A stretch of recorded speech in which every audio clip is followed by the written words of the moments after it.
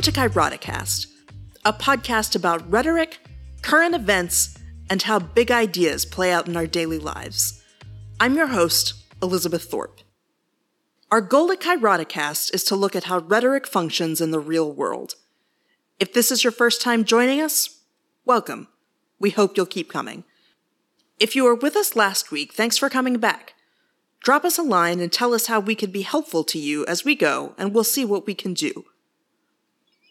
The news has been bleak in America and worldwide for a number of months.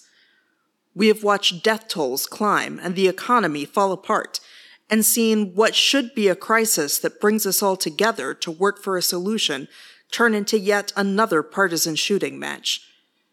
It seemed there could be no bigger story than COVID-19. But the USA is full of surprises. In some ways, this story has been boiling just beneath the surface of the COVID story all along. Black Americans have died from COVID at 3 times the rate of white Americans. 1 out of every 2,000 Black Americans have died from COVID-19. These rates are staggering. The story of the disparity between white and Black America has been in our faces for months now. And then, in an all-too-familiar scene, the country was reminded again of what that disparity really looks like in the horrifying image of Derek Chauvin along with Thomas Lane and J. Alexander Kueng kneeling on George Floyd. Derek Chauvin killed George Floyd, a 46-year-old unarmed Black man, by kneeling on his neck. Floyd could be heard pleading for help in a video that captured the horrific event. For many, this was just another incident of police brutality against a community that has been repeatedly and systematically oppressed and abused by a police state. But for others, this was a tipping point. The event led to protests in Minneapolis that began peacefully, but transitioned to more volatile demonstrations after the police reacted in hostile ways. By the weekend, Minneapolis was racked with rioting and looting. It was a community torn apart, similar to the LA riots after a jury acquitted police of the beating of Rodney King. The National Guard is involved. The president has threatened protesters and quoted an infamous segregationist in saying, "When the looting starts, the shooting starts," and the news coming out of Minneapolis gets more distressing by the hour. It is interesting to note that the 2 presidents in the modern era that have most been invested in the rhetoric of law and order have been the most lawless and corrupt presidents. Nixon and Trump were both elected on law and order platforms, but both struggled with ethics and legal violations throughout their presidencies.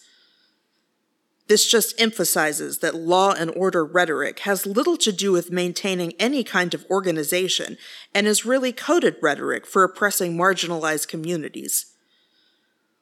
Law and order has long been recognized as dog whistle politics that is really a message to supporters that a candidate will engage in as many suppressive tactics and policies as possible. Some commentators, mostly white, criticize protesters for their actions, asking, as Tomi Lahren did, how does looting, rioting, and destroying your own community bring justice for anyone? So let's talk about rioting for just a minute. Is it rhetorical? What are you saying when you stop using your words and get physical? First, there tend to be 2 kinds of rioters, and they tend to be at 2 very opposite ends of the spectrum.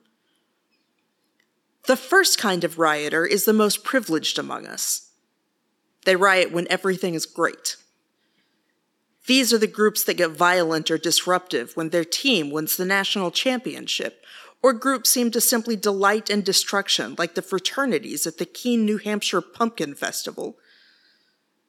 These are groups who riot because everything is great, and there is this exuberant energy with nowhere to put it, and there doesn't seem to be any fear of consequences.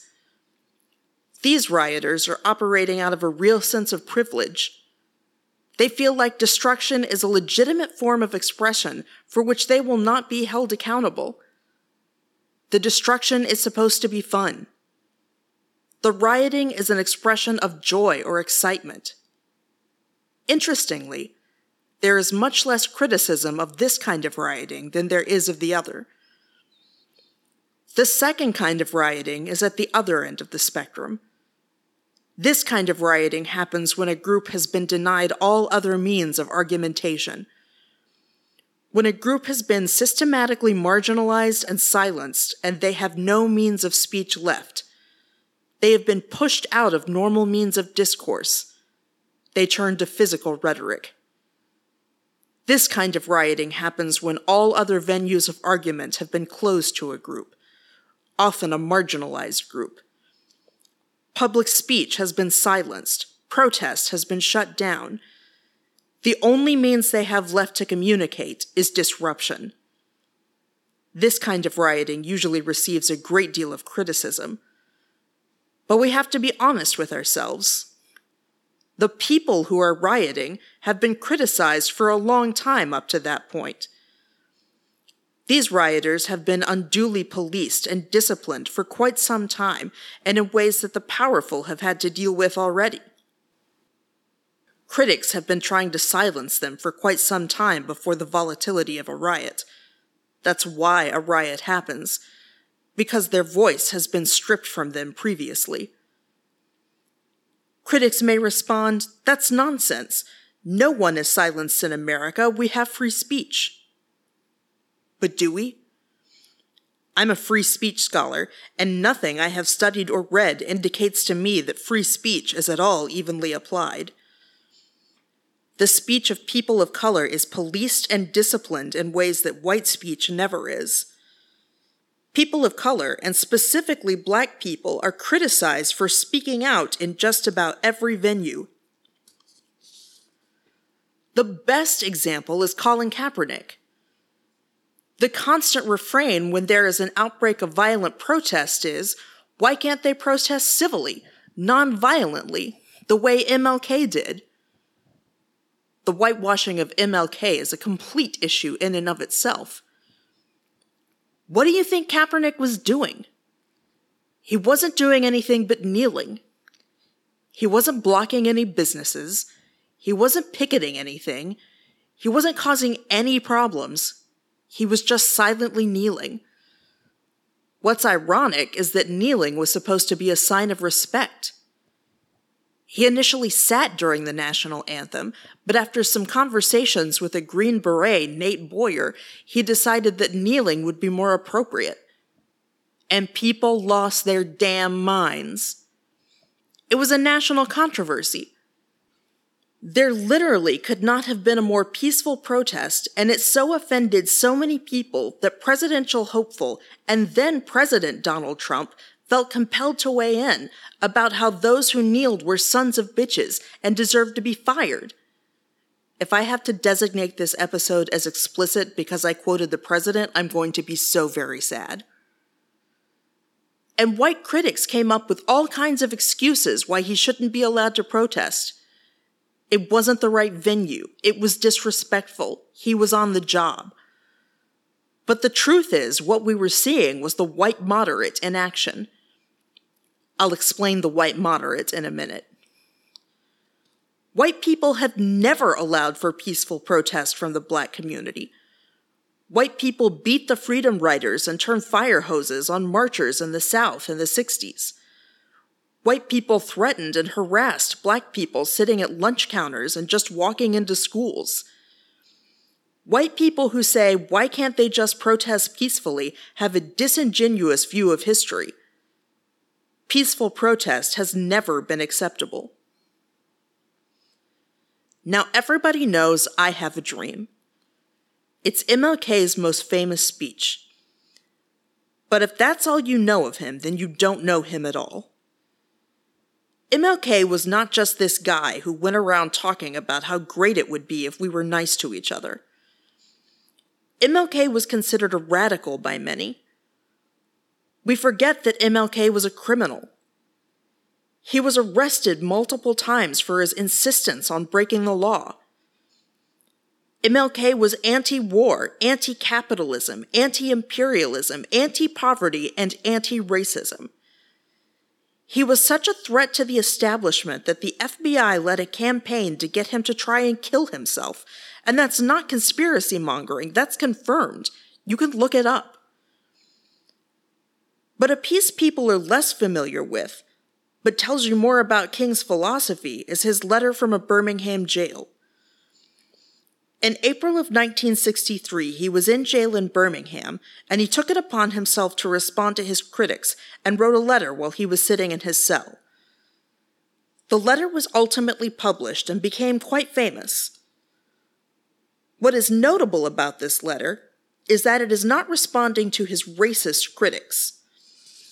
It is responding to fellow clergy who supposedly support his goals, but find his actions, quote, unwise and untimely, unquote.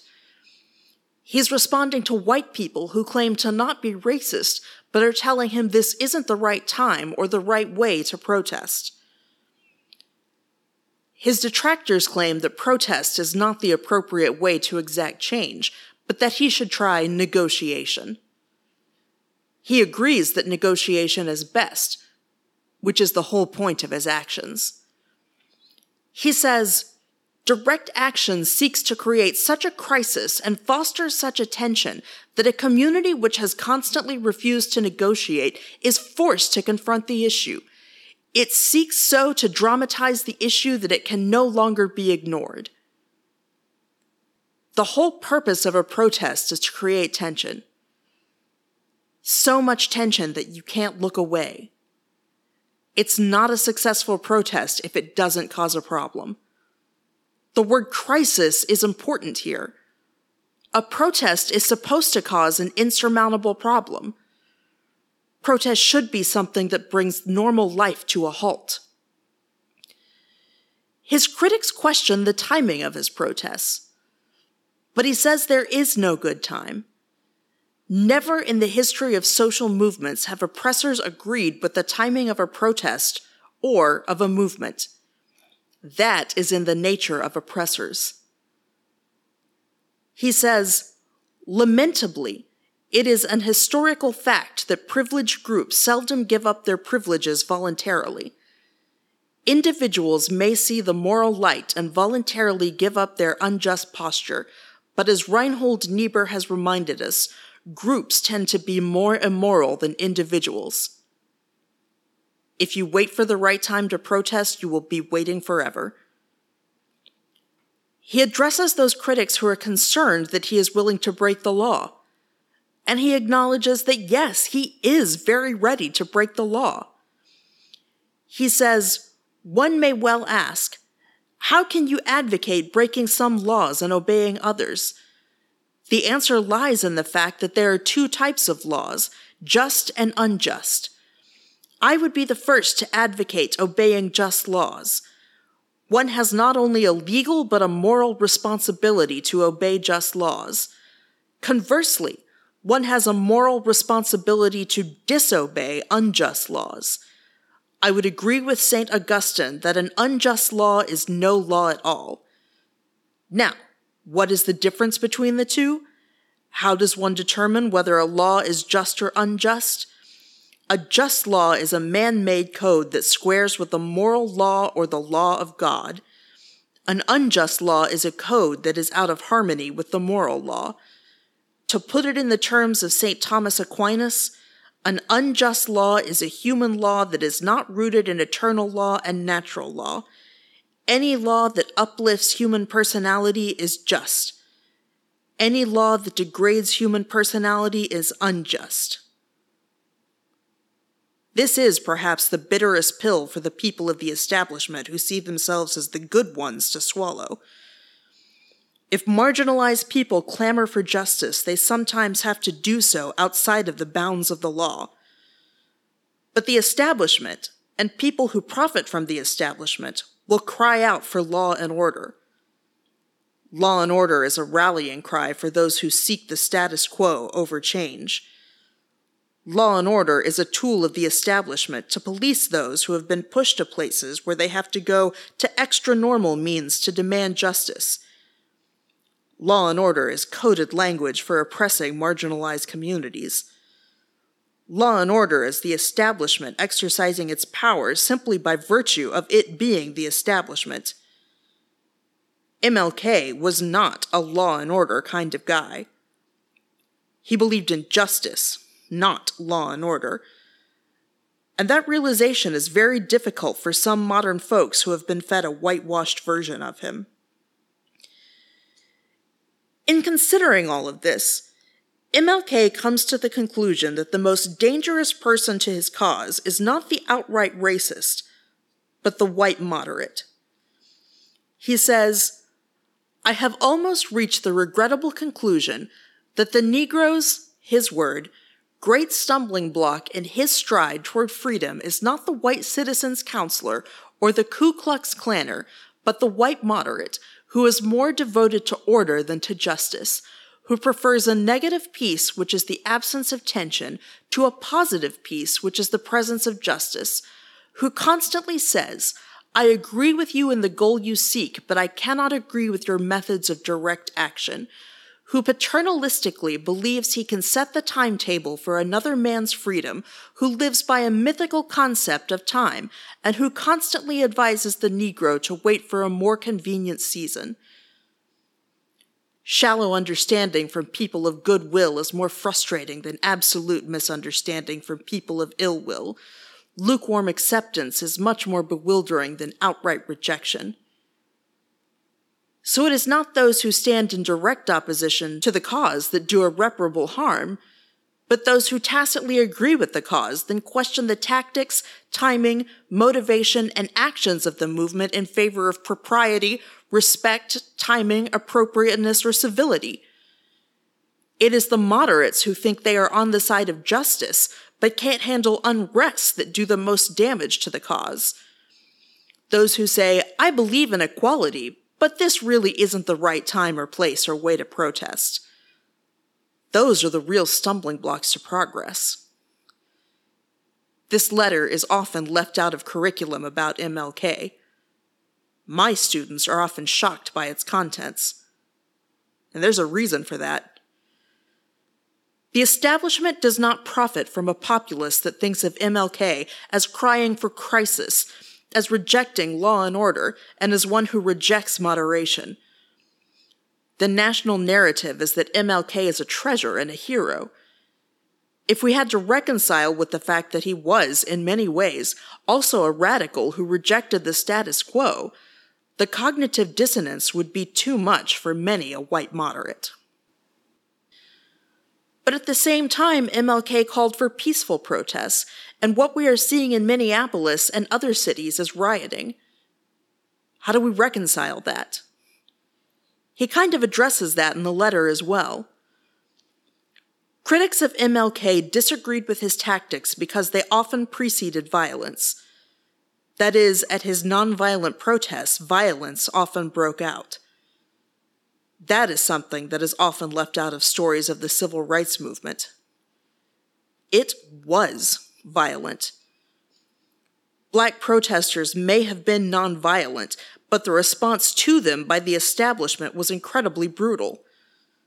The nonviolent civil rights movement was incredibly violent. And many white people wanted to hold black protesters accountable for that. It's what we talked about earlier. Policing black speech and bodies. And this is why it's important to understand what a riot is rhetorically. When people gather together to protest peacefully, as they have in many parts of the country, and the state doesn't allow them to do that, by silencing them and responding with physical force, what is left is the rhetoric of the physical. That's what a riot is.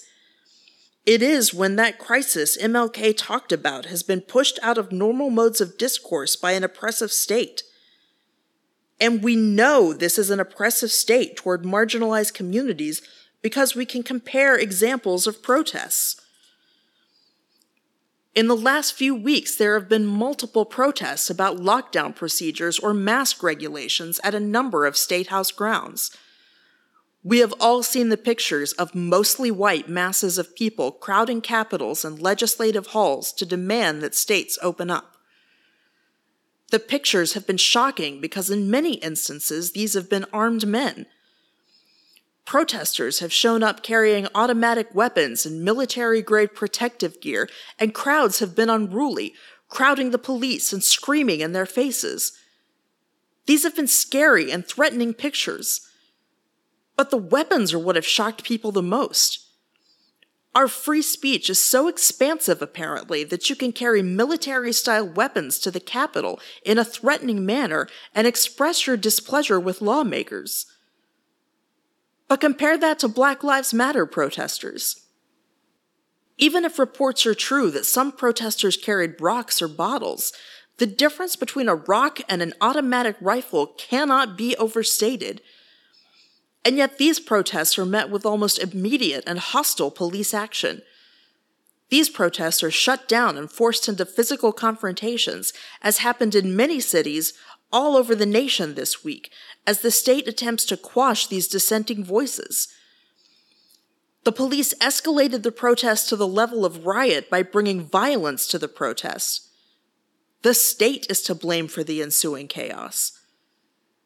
The way speech has been policed in these instances, the lockdown protests and the Black Lives Matter protests, is so notably and obviously disparate, it is almost laughable. This is compounded by the distressing reports that white supremacists have gone to Minneapolis and are looting and setting fire to black businesses and causing mayhem throughout the city. White nationalist groups are apparently going throughout the city wreaking havoc to make the situation look even worse than what it really is, to cause problems for peaceful and civil protesters. Online extremists are encouraging others to show up to the protest with weapons to start the inevitable race war. So the speech of marginalized communities is even now being co-opted by white supremacy. One of the prevailing narratives right now is that much of the destruction is being done by, quote, outsiders. That is, it is not the protesters who are causing destruction, but people coming from outside the situation to specifically cause chaos, often to the detriment of the protesters. Some of this is supported by images coming out of the protests, as it often appears that it is white people causing much of the damage. But in some ways, this is a false dilemma. It is very possible that some of the unrest is coming from bad actors, and it seems to be clear that much of the violence is started by the state. But that does not negate the understanding of what unrest is, the language of the oppressed. The state may escalate the situation, and much of the destruction may come from bad actors, but the fact that the country is embroiled in this situation and that the government is responding with more suppression means that the people remain unheard. Those that need a voice are still being pushed to the side and their voices are being silenced. We still aren't acknowledging that Black Lives Matter. So, how can I avoid being the white moderate? Because I, Elizabeth Thorpe, am definitely a white privileged woman living in a white privileged area in a predominantly white privileged job. I can call out racism when I see it, because it is not enough to try to not be a racist myself. I need to be anti-racist. I need to work to dismantle the system of racism around me by addressing expressions of racism from people, institutions, and the media. Along those lines, I need to recognize what racism is. Racism isn't the attitudes of one or two bad individuals. Racism is a systemic structure embedded in societal institutions that oppresses people of color. And when I say systemic, I mean it touches everything and all of us. I need to recognize that I have been warped by racism. So if somebody calls me out, I need to listen and learn. The same goes for all white people, because we have all gained from racism, so we need to be sensitive to it. We can't see racism as the attitudes and actions of one or two bad actors. We have to see it as the system in which we live. If we think of it as singular people with singular attitudes, it becomes too easy to ignore. Those are bad people, so we'll just move along past them. I'll teach my kids to not be like them, and bam, racism is cured. But we have to realize it is the water in which we swim. Nobody is absolved.